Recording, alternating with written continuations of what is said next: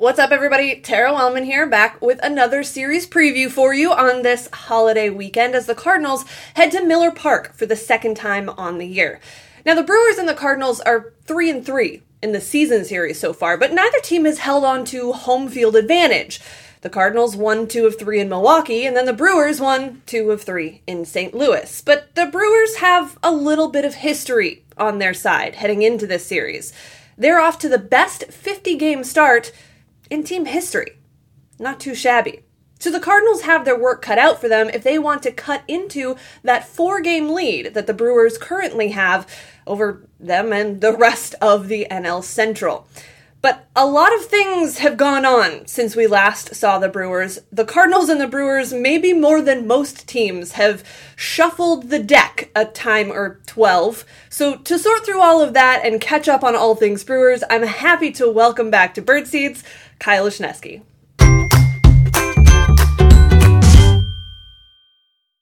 Well, Kyle, first of all, thanks for joining me for the second time and on this holiday weekend nonetheless. Thanks for being here.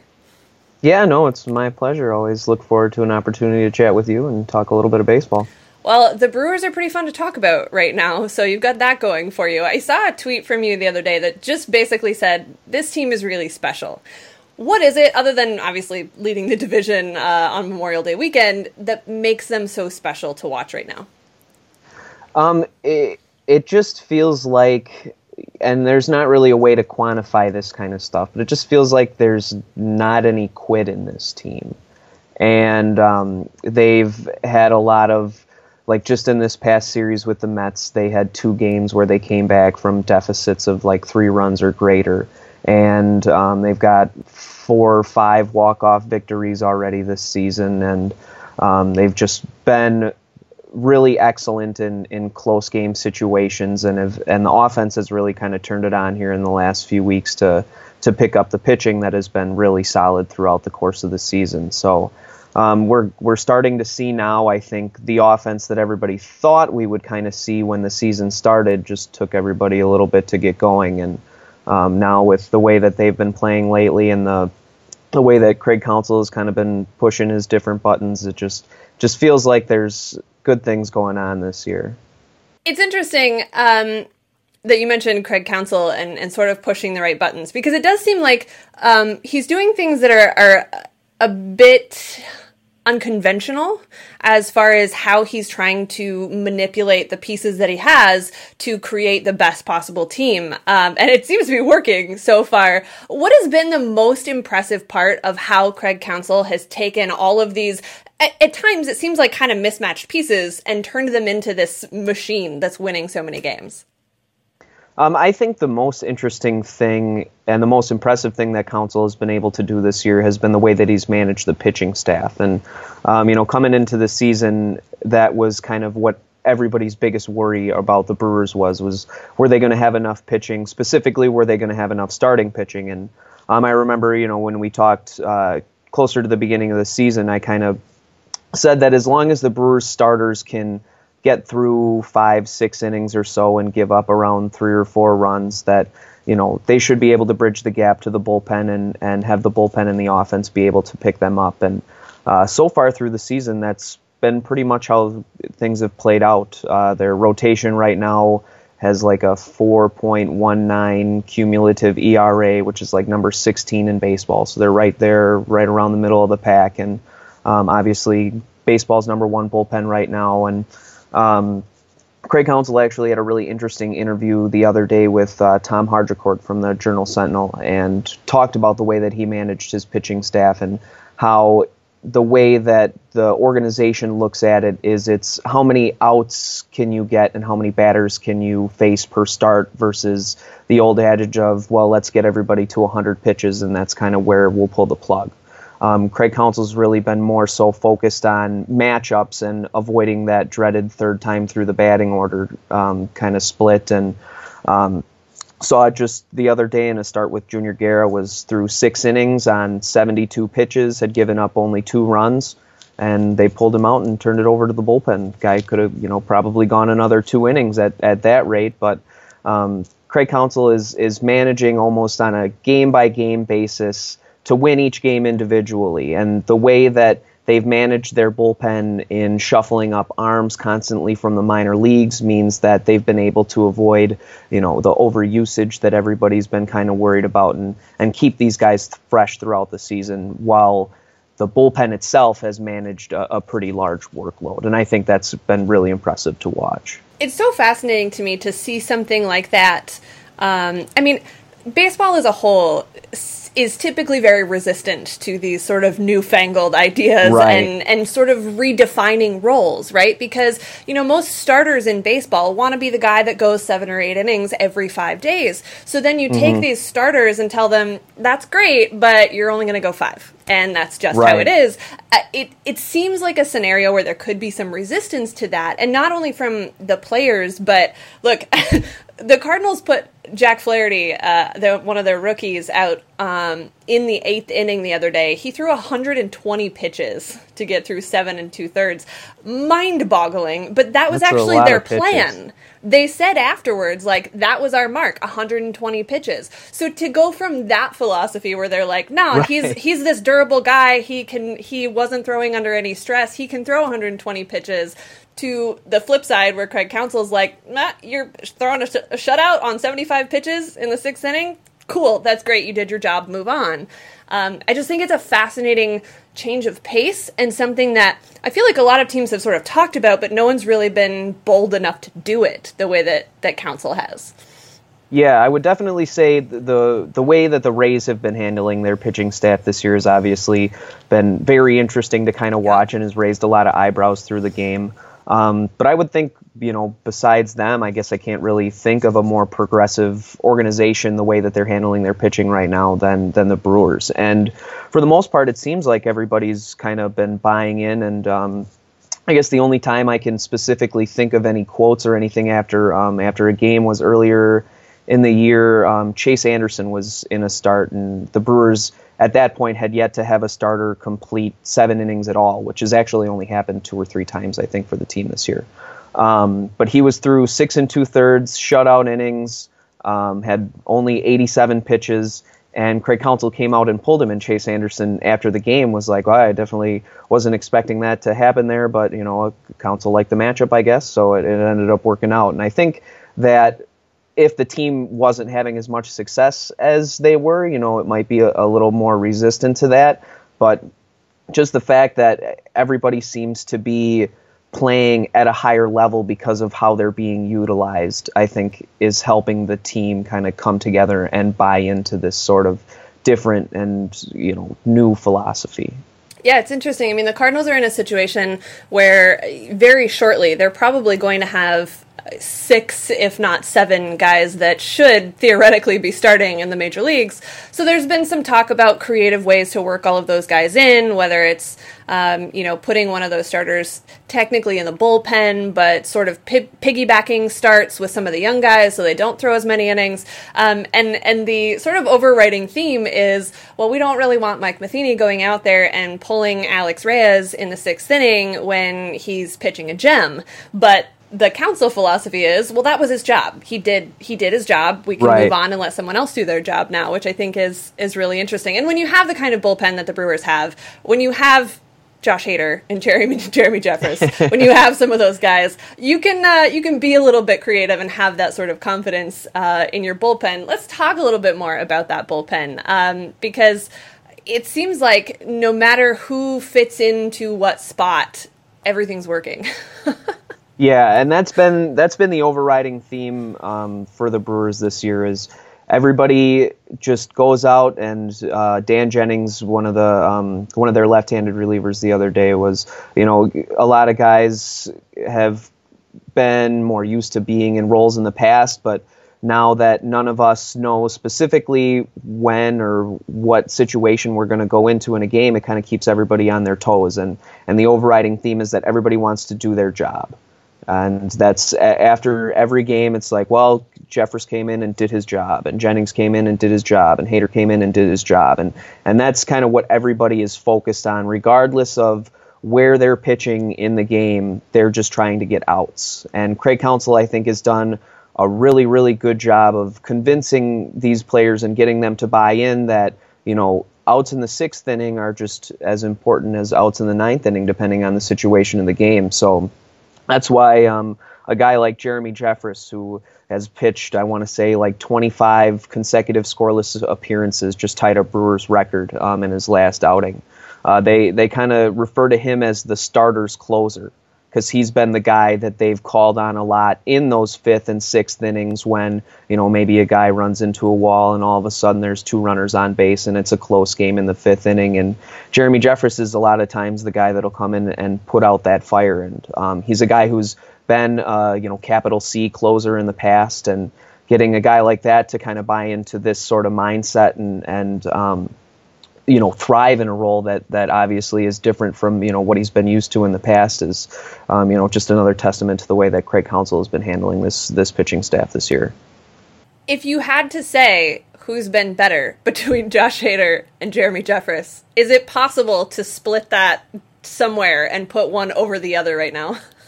Yeah, it's definitely difficult because, you look at Jeffress and the way that he's prevented runs. Obviously, he's given up like 1 earned run all season. And the way that he's getting those outs, I guess, probably doesn't point to that being sustainable, obviously. Doesn't have quite the strikeout rate, and he'll walk a guy here or there. But the way that Hader just has come in and, every outing essentially is just coming in and dominating. He's struck out almost 18 batters per 9 innings this year. I want to say last I saw, of all National League pitchers, he was number 12 overall in strikeouts, and he was the only guy that was a relief pitcher on that list. It's not too so shabby. It's been just both of these guys. It's just been incredible to watch, and they're getting really strong performances out of other guys too, like Taylor Williams and Dan Jennings, and Matt Albers has kind of been an unsung hero in this bullpen as well, and. Like I said, it's just everybody coming in and doing their jobs, and I think that as a unit, the way that their mindset is makes them almost better as a unit than it does just as individual pieces. Now, the last time we talked was right after the Corey Knebel injury. So this time I threw it out on Twitter, told some people to send in some questions. I'm going to throw a few of those at you. One of them had to do with that, and the fact that since Knebel came back, he's struggled a little bit here and there. And the question is, with his struggles and how good Hader has been, is there any temptation to put him in that 9th in a more defined role? I'm guessing no, because of the creativity of Craig Counsell, but at some point you might feel like, okay, if anyone can be that lockdown guy, maybe it's Josh Hader. Yeah, and Craig Counsell throughout the entire year has kind of downplayed that closer's role, and we saw when Knebel was out, they had 4 or 5 different guys that recorded saves during that 4 or 6 week period or whatever it was. So he's certainly not opposed to going to different guys in that situation, depending on what the game dictates. And his quote these last few days has been, the bullpen is better with Corey at the back end of it. So I don't anticipate them making a change from that anytime soon. And if they do want to lock in a guy in that 9th inning sort of role, I definitely don't think that it's going to be Josh Hader. Just the way that they've used him as sort of that bridge has just been so incredibly valuable for the team this year. And I want to say like all but 2 of his appearances have been for more than 1 inning, and he's got 12 appearances so far this season that have spanned at least 2 complete innings. And I want to say right now he's on pace to throw the most 2-inning relief appearances since like Mariano Rivera before he was the Yankees closer. So I mean, we haven't seen, we haven't seen a guy used in the way that Josh Hader has been used in 20 years. So I don't think that they're really even considering moving him out of that role at this time. And if it does end up being that they want to get away from Knebel as the closer, I think it'll kind of morph back into that sort of by committee situation that they had before, where we would see a lot of times maybe Hader would come out and start the 8th inning, and if he got through the 8th pretty clean, they would send him back out and maybe have him get a 2 or 2 1/3 inning save, something like that. definitely nice to have all of those options when your closer isn't maybe quite as locked down as you expected him to be. Moving on from pitching, although I feel like we could talk about this forever, and I'm sure we'll circle back to it because we do want to talk about this series with the Cardinals specifically. But I'm going to move on to a couple of those other Twitter questions. And this one, Graham asked, "Why did the Brewers demote Arcia?" Well, I mean, I've always liked Orlando Arcia, and I think that a lot of people, when he first came up to the Brewers, maybe had some unreasonable expectations for him just because they saw that, number 6 overall prospect next to his name or whatever it was when he came up. At the very least, he was like a consensus top 10, top 15 prospect in the game. But his profile has never really been built around his offensive game. It's always been built around that outstanding glove and his defensive abilities. And, I mean, we saw plenty of that throughout the course of these first few months of the season. I want to say he's actually he was the number 1 or number 2 player overall in baseball in defensive runs saved when he got demoted. But at the same time, he was hitting 194. His weighted runs created plus was like 35, which is 65% below the league average line. You could really have put together a pretty strong case for him as the worst hitter in baseball. Not making any hard contact, putting the ball on the ground an overwhelming amount. He had the lowest line drive rate of any qualified hitter at the time that he was demoted. Just really kind of looked lost at the plate. And he's got one of the highest rates of swinging at pitches outside of the strike zone in the big leagues, and his swinging strike rate was right up there as well. And this is just a guy who wasn't contributing offensively. And, even with how strong he is on defense, the negative offensive contributions were outweighing it to a point. And the organization felt that it was the right move to put him down in AAA and get him out of the spotlight and let him, maybe work in a less pressure-filled environment to see if he can kind of get back on track that way. Well, at the same time, they wanted to give a little bit longer of a look to player Tyler Saladino, who they acquired just in like a minor trade for cash considerations with the White Sox a little earlier this season after one of their top prospects, Mauricio Dubon, who would probably be playing shortstop right now, but he tore his ACL in a AAA game in April. So Saladino came up and he hit close to 500 for the first week worth of plate appearances that he got, so they figured they would give him a little bit longer leash, and he's been playing pretty well so far. He's actually starting at shortstop today. The lineup came out a little bit earlier, it looks like, so he's looked pretty strong on offense. I don't think he's going to keep up his pace currently, but if he can be even like a league average bat, that would be quite a significant improvement over what Arcia was providing. And he's not a bad defensive shortstop either, and came up as a shortstop in the minor leagues and has put together some pretty good fielding numbers at that position throughout his career. So obviously somebody that the organization likes. I guess it's worth remembering that Arcia isn't a player that the David Stearns regime went out and got. They inherited him from the previous regime, so there's always that little bit of kind of bureaucratic stuff, politics even in the workplace, even in baseball. But I guess I don't expect this to be a super long demotion for Arcia, as long as he can kind of get his bat back a little bit on track. I just think it's for the time being, it's probably more so of a riding the hot hand situation with Saladino and seeing if Arcia can kind of bounce back a little bit against a less pressure-filled environment. And those top prospect expectations can be just brutal on some guys who come up and don't live up to that instantly. Yeah. Graham followed up with another very pointed question, because that's what Graham does. His second question was, why haven't they traded Keon Broxton yet? Well, coming into the season, the Brewers' biggest thing was all this depth that they had. And obviously a big part of that was in the outfield, and the big question was how are they going to work all these outfielders and this and that. And, so far in the season, Christian Yelich has already been on the disabled list. Ryan Braun's been on the disabled list twice. They haven't really had any issues finding playing time for any of these guys. And there's been opportunities for Keon Broxton to, have come up to the major league level. They've opted to go with Brett Phillips for those few opportunities instead. But I think that is more so of a performance situation, in as much as Keon Broxton really isn't lighting the world on fire right now down in AAA. And playing in Colorado Springs, that's obviously one of the most friendly offensive environments in all of baseball, let alone minor league baseball. And I want to say he's got just right around a league average slash line, maybe a little bit less. He's still striking out in 35-40% of his plate appearances, which was always the biggest bugaboo with him. And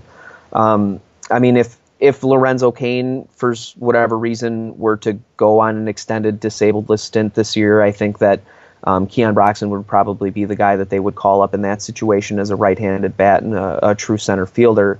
But for the time being, he hasn't really forced the issue, so it hasn't really come up at all. And I don't know that you're going to deal a guy like that for anything of note that would make it more worthwhile than just holding on to him for the time being, at least from the organization's standpoint. Sure. The challenge, I think, when you have this area of depth, whether it's outfield or pitching or whatever it is trying to figure out how to make all of those pieces beneficial, even if they're not all at the major league level at the same time. The Cardinals have been in a similar situation. In fact, with outfielders, there are too many outfielders for not enough spots, and you just try to move them all in and out as you can, and you don't want to trade them off just because you have them, because you want to create value in return as well. Offensively, we've mentioned that this Brewers team has really finally started clicking. A number of guys have been contributing to that all up and down the lineup. You mentioned Lorenzo Cain. Pretty solid start to that lineup. One question, though, was actually about Jesus Aguilar. And the question is, with his play lately, do you think he gets more playing time than Thames when Thames is back from the DL?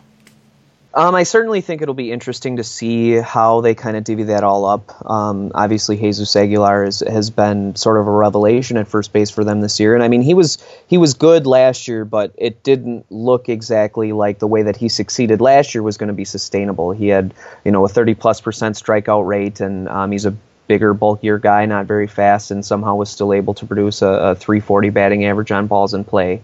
So I guess I wasn't very high on him coming into the season, but he's exceeded all of my expectations. He has drastically cut down on his strikeout rate without sacrificing any of his power or his walk ability, and is still putting the ball in play at a very high rate. He's got over a 300 batting average right now, which I certainly didn't see coming.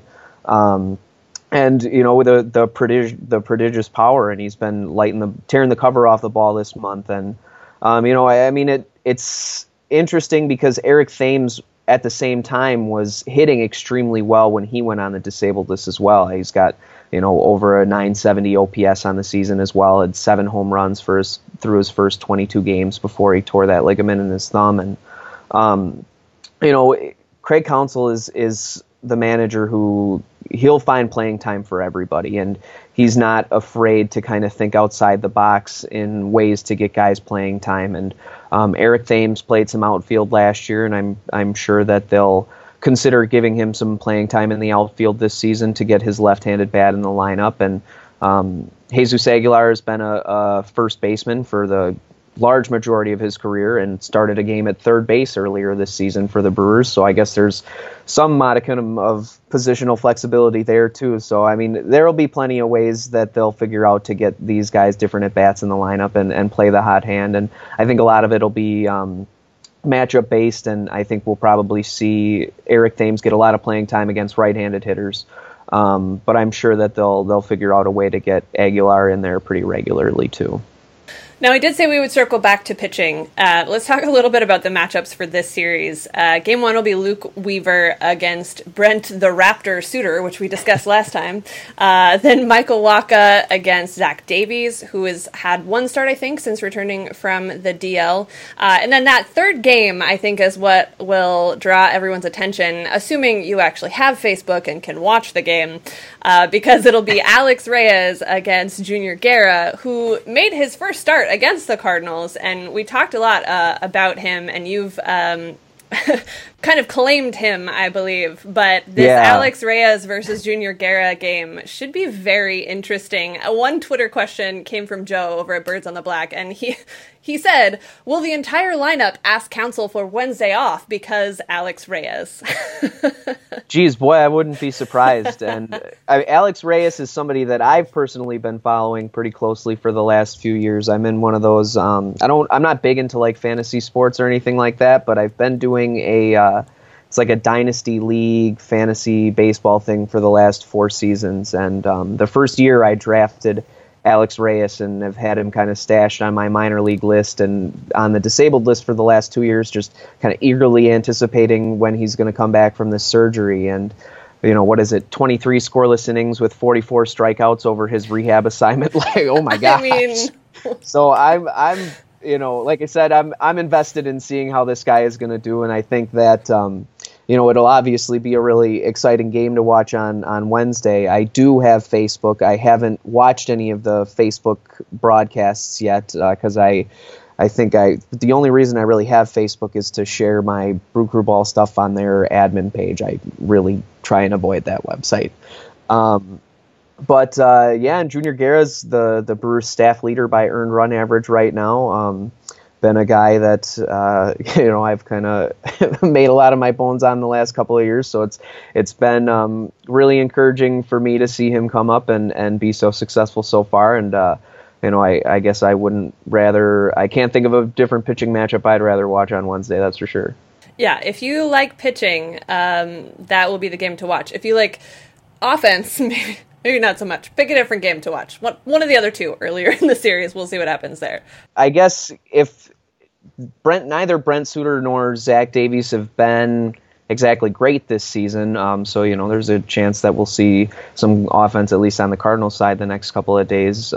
Zach Davies, his last time out off the disabled list, only went 4 innings. I want to say he gave up 4 or 5 earned runs, and he was pretty disappointed with the way that he pitched after the game. And he hasn't been quite as sharp this season as he was last year. Was one of the best pitchers on the staff last year. Ended the season with his 2nd consecutive sub-4 ERA.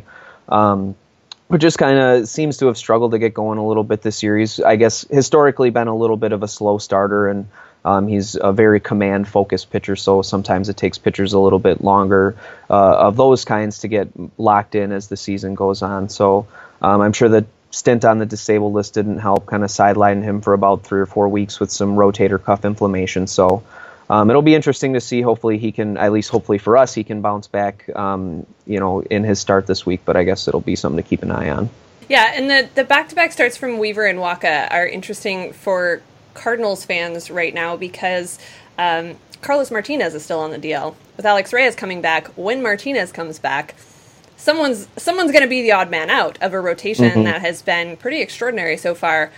Luke Weaver had a couple of rough weeks in the middle there, but he's been pretty good outside of that. And Michael Wacha has kind of been sneaky good this year, just very quietly doing his thing, going out every 5 days. I think because of the nature of his injury a couple years ago, there are always some concerns about that, but he's just very quietly gone about his business and put the Cardinals in a position to win every time out. So it almost feels like both of these guys are kind of pitching for their spot in the rotation, which I don't know that that's fair to either one of them based on the success they've had so far this season, but one of them is likely going to be the odd man out, and I don't know that it adds any pressure to their starts this week, but it definitely brings a few more eyes to what they're doing and how they're going about doing it, and how they could provide value in maybe a different way. So 3 very interesting games, I think, this week in a National League Central race that I think will continue to be interesting for a lot of this season. Now, this last question came from Twitter. Quite simply says, roof open or closed? Now, I asked for some clarification, what the context of that is, where we're going with this, and he basically said, you choose. So this is a choose your own adventure question. Roof open or closed? Well, with the heat wave that we've had here these last couple of days, when that roof is closed inside of Miller Park and it's this hot outside and can feel a little bit like a sauna inside of there, so I'm gonna go roof open for this one. Solid choice. I like the direction you went with that. Very unclear question. So thanks, Jeff, for the choose your own adventure. Ball flies a little better when the roof is open too. So always fun to see. Some dingers get out there. There you go. The Cardinals' offense has not had a whole lot of those lately. Although I think there are a few guys on this Cardinals roster that seem to like hitting in Milwaukee. So I don't know. We'll see what happens there. But Kyle, anyway, thanks for joining me again today. I think these two teams are going to be going at it pretty closely for a lot of the season, and this should be a fun one. Yeah, absolutely. My pleasure. Always appreciate you reaching out and appreciate the opportunity to come on. And, like you said, I'm sure it's going to be a close race all season. Got a lot of good teams here in the NL Central. I guess it's probably the best division in baseball right now. So be a lot of fun to watch. Well, maybe more to talk about the next time around, and we'll see what happens this time. Yeah, absolutely. Sounds great. Both of these teams are coming off of come-from-behind wins to close out their last series. The Brewers with the Mets, the Cardinals with the Pirates. But as much as you would like to think that would create some momentum, we all know that's not really how baseball works. How baseball does work, though, is that by Memorial Day, you start looking at the standings a little bit closer. And if you don't believe that the players are scoreboard watching already, well, just go see what Joe Trezza said about the Cardinals watching the conclusion of the Brewers game in the clubhouse in St. Louis before they got on the plane to head to Milwaukee. They know that these games matter. They know where they stand in the race toward the postseason. And these are two teams right now at the top of the division who are both trying to reclaim their place in the postseason baseball scene.